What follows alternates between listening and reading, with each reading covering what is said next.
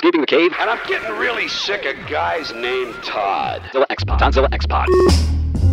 Howdy, Tonzilla Files, and welcome to another episode of Escaping the Cave, the Tonzilla X-Pod. Check out escapingthecave.com and Tonzilla X. That's my old website. TonzillaX.com, too. Hi there. Independence Day weekend finally done. Hope you had a good one. Do a lot of barbecuing this weekend, did you? Been really warm here in the upper Midwest. I didn't do anything. I didn't even go camping. I said in the last episode I thought I was going to go camping. Didn't go camping. Or was that 2 episodes ago? Probably 2 episodes ago. Didn't go camping. I didn't do shit. Except read outline podcasts and record these audio masterpieces for you, the loyal Tonzilla file. I did it for you. I didn't celebrate our nation's independence. For you. These are the sacrifices that I make for you. Yeah. All right, let's get to today's podcast, shall we? This one, I'm going to pick up talking about definitions again, the Andy Ngo controversy. Talking more, not really about him, but about word hijacking, definition hijacking, how people will take words and redefine them, cleverly redefine them, twist the definitions in your mind to fit an agenda. Quite a bit more on that, and then I move off and finally bust the cherry on propaganda. Really bust it.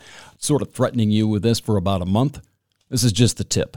And Jacques Ellul is the guy that I'm focusing on primarily, at least at this point. He's got a couple of books that came out in the 1960s. One's called The Technological Society. The other one is called Propaganda. Why am I using books from the 60s? I'll explain that to you. And I would highly recommend that if you have an Amazon account, remember the name Jacques Ellul, E-L-L-U-L. He's a French guy. He's got English translations of his book. And if you've got a few shekels, I would highly suggest picking those 2 books up and then plan on picking through them. You will not sit down and read these books, I don't think, in one sitting. Maybe you read differently than I do, but they're gold if you want to understand this material. And basically what I'm going to get into today is his outline of 3 major effects of a propaganda system within a society. And they're creepy, they're prescient, they're apt. Pick an adjective or pick one. It doesn't matter. They're scary, especially considering they were written before most of the technology that we're used to was even a glint in anybody's eye. Talking about moral certitude, the realm of the sacred, partitioning the masses. Cultivating people for action, psychologically priming them for just non-specific action, just being ready to go at a moment's notice. The outrage mob. Intelligence is a handicap. I'll get into that as well. I also talk about things like communing with the organic dead. That ties into why I'm using this guy, how there's no such thing as collective critical thought. If you're part of a group, if you're part of a collective, critical thought is impossible. Let's get to it.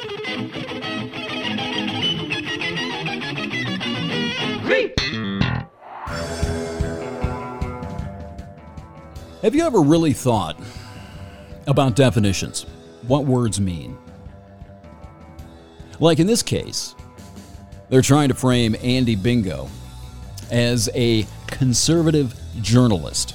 Now, conservative, fine. The word in question here that's trying to be redefined and euphemized, not euthanized, euphemized, is journalist. It's being used in a very dubious way. Definitions are funny things. Sometimes you have to actually think very hard about the words you're hearing. And quite often, the words you're using. I have this friend of mine, this travel buddy of mine that I met. He's dead now. His name was Andre. You can read about him on my other blog, TonzillaX.com. Go back to 2009, August. Andre's his name. Or September, rather.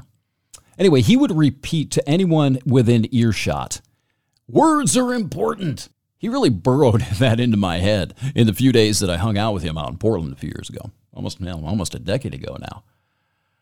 And definitions are critical to both communication and, yes, thought itself. Thought. Famously concise and precise writers understood this. Hemingway, Steinbeck, Stephen King, others have warned about letting a random word, an unconscious reflex at best, a cliche at worst, dictate the thought. When they frame and they label this guy as a conservative journalist, they're putting the thought into your head that he has some sort of, he's a conservative on one hand, but he has some sort of objective truth-seeking goal in mind as a journalist. That's why it's an oxymoron. You cannot be a conservative journalist. It doesn't work. The definition is wrong. You're using the wrong term. It doesn't make any damn sense. It's like saying puppy cat. And those authors preached about deliberately choosing words that precisely express the thought. It's hard work, man. I mean, Orwell talks about this, I think, in Politics in the English Language. I'll get to that in a minute. He was harping on this stuff, and he's like, you know what, though? Go back and read my stuff. I do it all the time. But he admitted to that, and we all do it. But most people don't realize they do it. They don't think about it. And they surely don't think about how the cliche, when it jumps from your mind to your mouth, alters the thought, that you change what you're thinking to fit the cliche. It happens. Pay attention to that. That can be weaponized, and that's why this is such a big deal, because of the implication that Andy Bingo is both conservative and a journalist. That means that they're implying that conservatism is the path to truth. Subconsciously, it should stick out in your head when someone says they're a liberal journalist or an environmental journalist. Yeah, you have an agenda. Therefore, you are, I'm sorry to say it, you are a propagandist. Fine. If you want to say you're engaging in public relations, that's fine. You're doing the same goddamn thing. Literally the same thing. I have a piece I'm going to play for you before long that highlights that. The man who coined the phrase public relations, Edward Bernays, back in the 1920s, did it intentionally because the word propaganda had been soiled by the Germans in World War I. They couldn't call it propaganda anymore because people wouldn't believe it. Because they knew what propaganda was. They needed a new brand. This is Comcast calling itself Xfinity. You got to understand that. There's no such thing as a conservative journalist. There is such thing as a conservative writer. Great. You're a propagandist. At your heart and at your soul and at your core, you're propagandizing. Anyway, if you're not deliberately choosing the words that precisely express the thought, well, that's going to mean the thought isn't as clear as the writer may think or the speaker may think. And a re-examination of the sentence or even the thought is in order. You need to, if you're finding these cliches jumping out of your head and you're finding your train of thought going in another direction, if you don't stop that elephant and rein it back in, you're going to find yourself off in left field someplace. Stop. Make sure you're using the proper phrase. Craft your own words. Craft your own thought. Make the word fit the thought so you can say what you intend to say. That requires thought. That requires examining what you're actually thinking rather than just letting your mouth run. Believe me, I know all about that. While this affliction is not exclusive to writers, it's not. All you have to do is listen to people when they talk. Listen to the cliches and the prefabricated phraseology spew forth from their lips. It's been sitting there waiting to come out. This prefabricated thought, hijacking cognition, taking them in some different direction, hopefully a lot of times. No, it's not exclusive to writers, but I'm going to tell you something, my friends, especially if you're on social media. You are a writer, friend. If you're beating shit into your computer, you're writing. It applies. And propagandists, man, professional ones, good ones, know how to exploit the power of hijacking words. They weaponize these words by twisting traditional, agreed-upon definitions into something fitting their agenda. Conservative journalist. And then they repeat the new version mercilessly. On and on and on. Beat it into your head until the new bastardized definition is burrowed deeply and securely within your skull. And Neil Postman wrote about this in, what's the name of the book? I think it's Conscientious. I can't say it. I can't say that word tonight. Sorry, this morning. Too early in the morning for that. Conscientious objections. He's got a quote in there. He who holds the power to define is our master. He who holds in his mind an alternative definition, or the original one, can never quite be his slave. Let me repeat that for you. He who holds the power to define is our master. He who holds in his mind an alternative definition can never quite be his slave. End quote. This applies not only to words, but also to religion, ideology, media, all over the place. It's all over the world. Definitions. Understanding what they're trying to do when they take a word and redefine it for you. It happens all the time. And quite often it's in euphemistic form too. Liberating the Iraqi people from an evil dictator. Pay attention. It's all over the place. These surrogates that you see on television do this shit all the time. And they do it to invoke a visceral response from you. They want to paint a very clear, emotionally charged picture in your mind. Let me give you a real quick example or two. Children in cages. Are they really in cages? Are they really cages? It's a nice picture they painted in your head. Nobody likes to think about a child in a cage.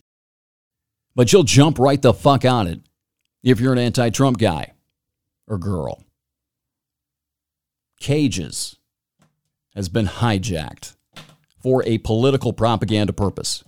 Concentration camp. That one's all over these days, huh? Is it really a concentration camp? Do you have a definition of a concentration camp in your mind? Are there gas chambers there? Are there ovens there? Are these poor children being worked to death, starved to death, being held in a work camp someplace? Our bite mocked fry, is that on the outside of these detention centers down there? Or are you participating in hijacking the definition of concentration camp to serve your political or ideological purposes? Are you becoming an amateur propagandist, disseminating prepackaged propaganda? Has your opinion been inseminated into your skull? Did you think they were in concentration camps before anyone told you they were concentration camps? Think about that. A month ago, before AOC or whatever the fuck it was, whoever it was, said they were in concentration camps, did you consider those things concentration camps? If not, guess what? You got some semen you need to wipe from the inside of your skull. Words matter. Definitions matter. They mean things. Words mean actual things. Until you get into some fanatical fervor, and then you think you can just change them and use them as fascist. That's another good one. How many people are just throwing the word fascist around these days? They don't know what it means. Nobody, I've never seen anybody, I swear to God, that can define it. And this definitional confusion, twisting of the word fascist for propaganda purposes, goes back to Orwell in the 1940s, man. He said something to the effect of fascism has come to mean that with which I disagree. They couldn't define it in the 40s, and it was actually around then. I've never found anyone, again, who's able to clearly, succinctly, and definitively define it. Usually, fascism is used as a euphemism for something else, most often authoritarian. 9 times out of 10, authoritarian are now racist. Racist and fascist are interchangeable now. We have a word for racist. It's racist. Fascist has become little more than an ambiguous ideological blanket slur whose subjective meaning is supposedly, apparently, it's just determined by the mood and the agenda of the slinger. A little more than a super utility insult. Like fucker. Hey, fucker. You fucker. You're all fuckers. And as with fucker, the literal meaning is pretty much dead. Why, yes, I am a fucker. Thank you very much. I like to think I do it quite well. Thank you for pointing out my fuckery. Come on. You got to pay attention to this stuff, because if you're finding people who are using these words, especially people you agree with, people in your ideological camp and church, if they're using these kinds of words, follow them. They're trying too hard to convince you of something. Why? You have got to ask why. Why are they trying to twist these definitions in your mind? Why are they not using just simple, direct, precise language? Are they trying to trigger your elephant into a post hoc stampede? Get you to the emotive conclusion and then let that elephant rampage forth, spewing your own propaganda or theirs. Height's elephant applies in so many different directions, and I'm going to get into, I can't do it, man. I ran too long again. I got to wait until the next episode, but I've got, how many pages here? Taken directly from Jacques Ellul. 6 pages typed, sitting right there. And almost all of this will factor in to Height's elephant. Post hoc rationalization, an emotive conclusion, and post hoc rationalization mistaken as reason and thought and original opinion. Spreading it. Locking people into moral certitude as they bullshit themselves and everyone else around them to support a cheap, paper-thin, emotive snap conclusion. That is the heart of propaganda. Propaganda is like heroin for Height's elephant. I'll just give you a quick glimpse of this. Maybe the first line of these sections that I've got here. Little background, he wrote this book in 1964. Why did I go back to 1964? Because Jacques Ellul, when he wrote this, was old at that point. He could remember the time before television. He could remember how people were before these mass media systems and these propaganda delivery devices took hold of us. His filter wasn't scratched by being constantly exposed to propaganda. It's a little more pure to me. It ties into why I'm reading Gustave Le Bon as well. Why am I reading it? Why not something more current? Because you know what? This shit worked. It was the foundation for Hitler's propaganda program, at least as far as dealing with groups and mobs. It worked to horrific results, but it worked. I want to understand why. And of course, that'll lead in different directions, I'm sure. For example, in one of the sections here, he talks about neurosis. Ellul does. Now, this is 1964. I think most psychologists or most psychiatrists will tell you that the blanket diagnosis of neurosis applies to many, many other different things that most of us have. Most of us are neurotic in one way or another, to some degree or another. He's talking about a real thing, but in that time, in 1964, it was a very simplistic explanation. That's fine. It still applies. Let me give you a few hints of this. I'm not going to get to this today. It's too long. His working premise was that in 1964, the real consequences are not discernible because the mechanisms have been operating for too short a time. When the consequences finally appear, we still will not recognize them. We will have been so absorbed and manipulated, rendered so indifferent, oh yeah, that objective knowledge on the score will be impossible.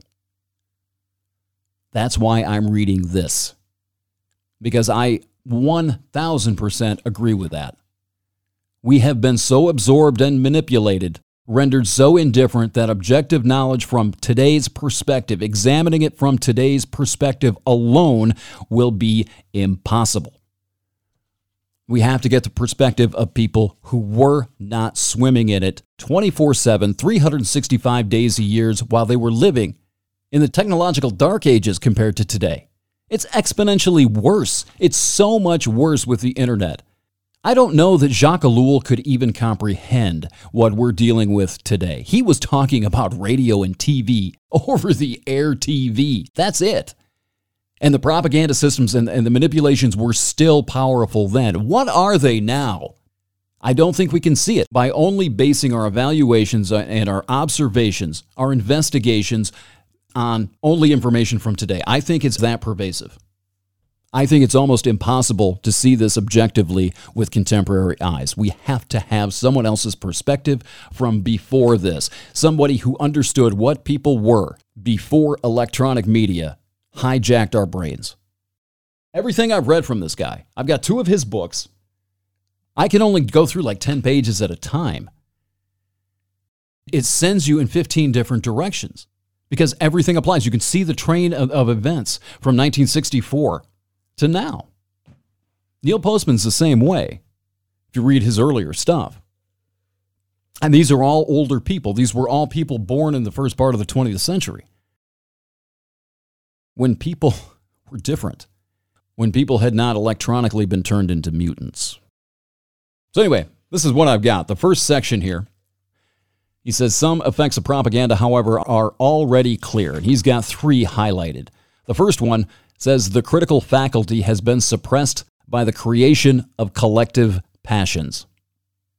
Critical thinking has been suppressed by the creation of collective passions. Groupthink, group emotions, feeding off each other. He quotes a guy named Monroe, who says there is no such thing as a collective critical faculty. If you're part of a group, if you're part of a mob, there is no such thing as critical thinking. When you're having a little group think, bashing on the other side, touting your cult's righteousness, you're not thinking critically. It's impossible. Under the same headline, he says the suppressions of the critical faculty, critical thinking, man's growing incapacity to distinguish truth from falsehood. Oh, God, I love that. Also, inability to distinguish the individual from the collective. Yeah. Inability to distinguish action from talk. That's a big one these days. Reality from statistics and so on. He says is one of the most evident results of the technical power of propaganda. And he adds ominously, this has to be considered. Human intelligence cannot resist propaganda's manipulation of its subconscious. I've talked about moral certitude. He gets into this. I've got to explain it. He says a good social conscience appears with the suppression of the critical faculty. I'm going to repeat that. A good social conscience appears with the suppression of critical thinking. When he says a good social conscience, I thought he meant like being a good guy. That's what I thought that meant. That's not what he means. He means good social conscience from the narcissistic personal perspective. You think you're a good guy. You think God's on your side. You think you're the noble one. A good social conscience. He continues with that provides a justification to everybody and gives all men the conviction that their actions are just, good, and in the spirit of truth.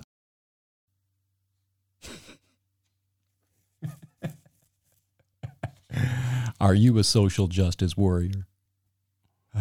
Provides a justification to everybody and gives all men the conviction that their actions are just, good, and in the spirit of truth. Says that this conviction is stronger because it is collectively shared. Mobs, groupthink. The individual finds the same conviction in his fellow workers and neighbors and feels himself strengthened in it through the implicit communion of media such as radio. To give you an idea when he was writing this. How much more intense do you think Twitter and Facebook are than radio? There's more to this. I'm going to save it. He also talks about creating a new sphere of the sacred. Oh, this is good. He uses Monroe again. And the quote he uses is, when an entire category of events, beings, and ideas is outside criticism, it constitutes a sacred realm. Think about that. Let me read it again. When an entire category of events, beings, and ideas is outside criticism, who can't you criticize? What can't you criticize? What can't you even talk about? That is constituting a sacred realm. A new zone of the forbidden is created in the heart of man, but it is artificially induced. When there is propaganda, we are no longer able to evaluate certain questions. This is all over the place. Fields of study are being shut down because it doesn't agree with the orthodoxy. No longer able to evaluate certain questions or even discuss them, a series of protective reflexes organized by the propaganda technique immediately intervenes. Talks about the creation of the masses and the cohesion within. Echo chambers. Cultivating predispositions. Priming people for action. At a moment's notice. Now specifically, just getting them ready so when you say, or when someone says it's time, they will be motivated to act in a certain way. Cognitively, even physically. He says the individual, his soul massaged, emptied of his natural tendencies, and thoroughly assimilated into the group, is ready for anything. Propaganda's chief requirement is not so much to be rational, well-grounded, and powerful, as it is to produce individuals especially open to suggestion, who can easily be set into motion. Then he talks about what happens when propaganda has become completely fused with the popular mores and has become indispensable to the population. That is where we are. That's the only way that you can monetize propaganda. Think about that. Propaganda's been monetized. They're selling it. Social media influencers, these political people, and their 200,000 followers are out there disseminating propaganda and posting their Patreon accounts to get support. Hey, bingo. Just think of the gravity of that. How profound it is that propaganda has become so indispensable that we pay for it. We demand it now. We cannot live without it. There's a reason for that, you see. This is that whole social conscious thing. And this thing, I almost skipped over this. I had to add it before I hit the record button. I didn't read it properly the first time I went through, and I saw it tonight. And I'm like, holy shit. When a good collective social conscience has been created, the individual becomes addicted to it, as to a drug. And the propaganda is the main line. Reinforces it, gives them the hit of righteousness, moral certitude. God is on my side. This will sound familiar to you. He says the third consequence of technical propaganda manipulation is the creation of an abstract universe. Parallel factual universes. Representing a complete reconstruction of reality in the mind of its citizens. The new universe is a verbal universe. Or, in our case, a textual one with memes and deceptive pictures and videos and narratives. Says that men fashion images of things, events, and people which may not reflect reality, but are truer than reality. Yep. These images are based on news items, which, as is the case in much of the world, you're going to love this, are faked. Deceptive. Contrived. Spun. This is so good. It's also indicative of an important element in today's psychology, the disappearance of reality in a world of hallucinations. And this was 1964, man. It says a man will be led to act from real motives that are scientifically directed and increasingly irresistible. He will be brought to sacrifice himself in the real world, but for the sake of the verbal universe which has been fashioned for him. Hey, this struck him. This hit Elul. We must try to grasp the profundity of this upheaval. How profound is that? He acts in a dream. He seeks other ends. Those the incantational magic of propaganda proposes for him. Then those ends that he will actually attain. The ends he is expected to reach are known only to the manipulators of the mass subconscious and to them alone. And the final point of this, I'm reading way too much of this. I'm getting into it. I should have just done the bit. I'll do it again. I'm just skimming over this. You can listen to it again. You'll love it. But he says that at this point, the reader will protest that our analysis may apply to others, but not to him. How many of you out there think that that's the case? Think that it doesn't apply to you? It's just those guys. Raise your hand. 1, 2, 3, 4, 100, 200, 300. But if he listens regularly to the radio, reads the newspapers, goes to the movies in 1964, the description does fit him. Or if you're on the internet, or you watch Rachel Maddow or Sean Hannity, it does apply to you and me. He will not be aware of it because the essence of propaganda is to act upon the human subconscious, but to leave them in the illusion of complete freedom. Inseminating your mind without you knowing it. He talks about how people think that democracies in the United States are immune. That's ridiculous. He talks about how when propaganda becomes complex enough and widespread enough, it leads to a two-party system where third parties, minority parties, are squeezed out by money. He talks about this from France in 1964. Does it sound familiar to you?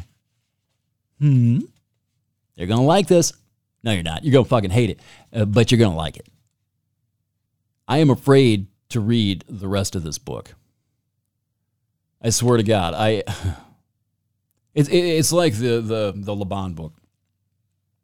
It's you get going on it, you read a little bit, you read a little bit, you read a little bit, and you find yourself wanting to go in 15 different directions all simultaneously because it's almost like an octopus coming out of my mind, connecting here and here and here and here and here and here.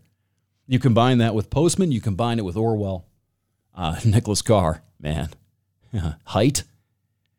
There's something here. All of this stuff is connected. I've never seen anybody connect. Height does a little bit, but I don't think he really, I'm not 100% sure he directly connected his elephant to propaganda, to how propaganda targets the elephant. Post hoc reasoning, rationalization, creating and manufacturing an emotive conclusion, an emotive inseminated opinion, crafting it for you, and then triggering the post hoc rationalization to defend it. I don't think I've seen that. And again, Height's book, I haven't quite gotten all the way through. I can't. I start reading a little bit, and I'm like, poof, 15 different directions. I got to stop. I've got to take notes. I've got to write things down. I've got to connect dots. But it's all there. Again, if you're not aware of this, you are helpless. You're propaganda sock puppet. Unwittingly. You don't even know the hand's up your butt. I'm not saying that to be condescending. It happens to everybody. It's not an insult. It's not an attack on your intelligence. It's not an indictment of you and your intelligence at all. Everybody is subjected to this. Everybody is susceptible to this. That's why it works. And sometimes the smarter you are, the worse it is because that elephant's also a lot smarter and a lot more clever. You've got to work. Maybe if you're smart, you've got to work a hell of a lot harder not to rationalize the emotive conclusions been inseminated into your mind. Think about the ego that you got to fight through to admit that maybe your intelligence and your cleverness, your articulation, your ability to do righteous verbal battle, trial by rhetorical combat, to be the mountain on the rhetorical battlefield. Maybe that's working against you. If you have an authentic thirst, interest in pursuing objective truth, that can get in your way, I promise you. And how do you get through that? How do you tell yourself that, God damn it, I'm smart? I know I'm smart. And I enjoy doing this. I'm really good at it. God damn it, I'm wrong. I can tell you this. The best way to do that, don't make the mistake I did. Do it privately. Disconnect. Unplug from everything. Just go away for a while. Turn everything off. Clear your mind of the barrage of data, information, propaganda, all of it. Cut your mind off from it. If you're informed and you've kept up on things, you don't need to be plugged in 24 hours a day.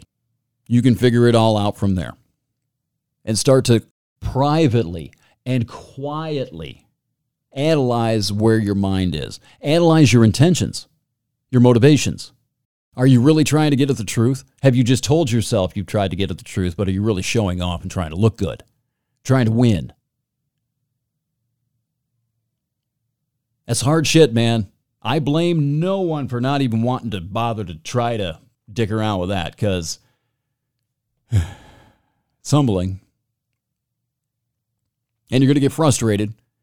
It's hard. There's too many things to bring together. I'm not a researcher. I don't have an academic background here. I've only started to tiptoe down this. You know what else I found? This will give you a nice little nugget for me to go out on. Lippmann. I talked about Lippmann quite a bit. People that have lost the ability to distinguish truth from falsehood don't remain free. I love that quote. It's a great quote. Here's the problem. Lippmann was, it's kind of embarrassing. He was actually a disillusioned socialist. He thought that people, and I don't know that I disagree with him. I'm just embarrassed I didn't know this. But he thought that people were so stupid and so unable to see the world and facts as they are that he thought people needed to be propagandized in order to stop from tearing themselves to shreds because they refuse to see things as they are. So when he said people who have lost the ability to tell truth from falsehood don't remain free, he's saying they need somebody to show them. I don't know that he's wrong about that. How many times have you said, or have we said, why are people so stupid? I've said that 1,000,000 times in my life. Maybe I'm right. Maybe we are all right about that. Maybe we are really just a fucking stupid collection of apes who have overestimated our intelligence and our ability of perception. If that's the case, if we're right when we say people are stupid, of course we like to imply that everybody but us is stupid. I get that. What does that mean? That means we need handlers. We need informational handlers. Yeah, we probably, if that's the case, and we are uninterested in improving the situation, improving our ability to perceive and see the world as it is with clear eyes, that means we need handlers. We need a minister of truth. We need someone in charge of the daycare so we don't go set the kitchen on fire. Think about that. It's not comfortable. I don't like saying it either. But think about it. If we're uninterested in breaking out of the tribalism, at least the political, tribalism's always going to be there. We're a tribal species. We're going to congregate. But if we are wholly uninterested, less interested in objective truth than we are in winning the battle of the bullshit minds, what does that say? How can you have any intellectual honesty and say we don't need handlers? You don't want handlers. A baboon doesn't want to be in a fucking cage at the zoo either. You let him out, he's going to get run over by a car, he's going to bite somebody, right? There has to be, at some point, there's going to be a reckoning. It's either going to be in the form of violence, turmoil, tyranny, or mass destruction.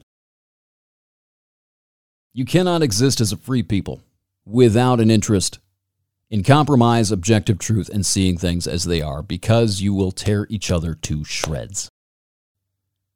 There has to be a reckoning at some point. And hopefully, I would like to believe that we can do this voluntarily. Like, hey, we're not so great.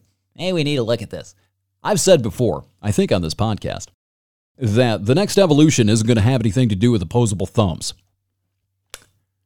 The next step in our evolution is going to be self-awareness. It has to be. The infantile ego, the id, has to move out of early adolescence into adulthood at some point, or we're not going to survive, or we're going to be put in chains. And you know what? I am not 100% sure that we shouldn't be if that's the case. Philosophically, we all want to say freedom. Oh, people should be free. That's from a narcissistic perspective. From a detached perspective, I'm not sure that's the case. Now, you may not submit to that, and I sure as fuck won't either. I'll join you. I'm selfish. I like my freedom. I like being able to do what the fuck I want to do, and I'm never going to be the person who submits to that. We'll fight that battle together, brother. Promise. But that's selfish, and that's narcissistic. That's a personal self-interest thing. Objectively, though, from a philosophical higher viewpoint, maybe clear up on the mountaintop up there looking down from above, as objectively as I can, I don't think that's right. If that's the case, if we're not interested in seeing things as they are, moving forward and evolving as a species, making it so we don't need or aren't susceptible, or maybe getting us to the point where propaganda just doesn't work on us. Advertising doesn't work on us. Or we're not easily bullshitted. We're not easily drunk on our own self-righteousness, our own moral certitude. Simple, fundamental narcissism. We're not there yet. We haven't even begun. If anything, maybe social media. And maybe this era, as I said, we are cyberspace monkeys. We don't know what is happening here. We don't know where we're going. We do not know what this is doing to us. But maybe this is sort of an example or an opportunity for us to see it. Maybe it is stripping the id naked and walking it down the streets of King's Landing. Eventually. I don't know. I hope so. I would like to think that we're going to learn from this. I think it was Andrew Sullivan in the Distraction Sickness article who pointed out that we have had technological advances, communication advances, informational progressions. And people have always cried from the mountaintop that it's Armageddon. It's the end of things. Oh my God, television's going to destroy our minds. And we figured it out. Maybe the internet, maybe this is doing the same thing. Maybe we're coming to a moment where we realize what this is doing and we can learn from it and adapt. And hopefully have enough introspection, objective introspection. Be able to see that, yeah, we have severe problems of perception. Of seeing things as they really are and seeing ourselves as they really are. I don't know. That was supposed to be quick, and it wasn't. Quick digital detox update. It's better.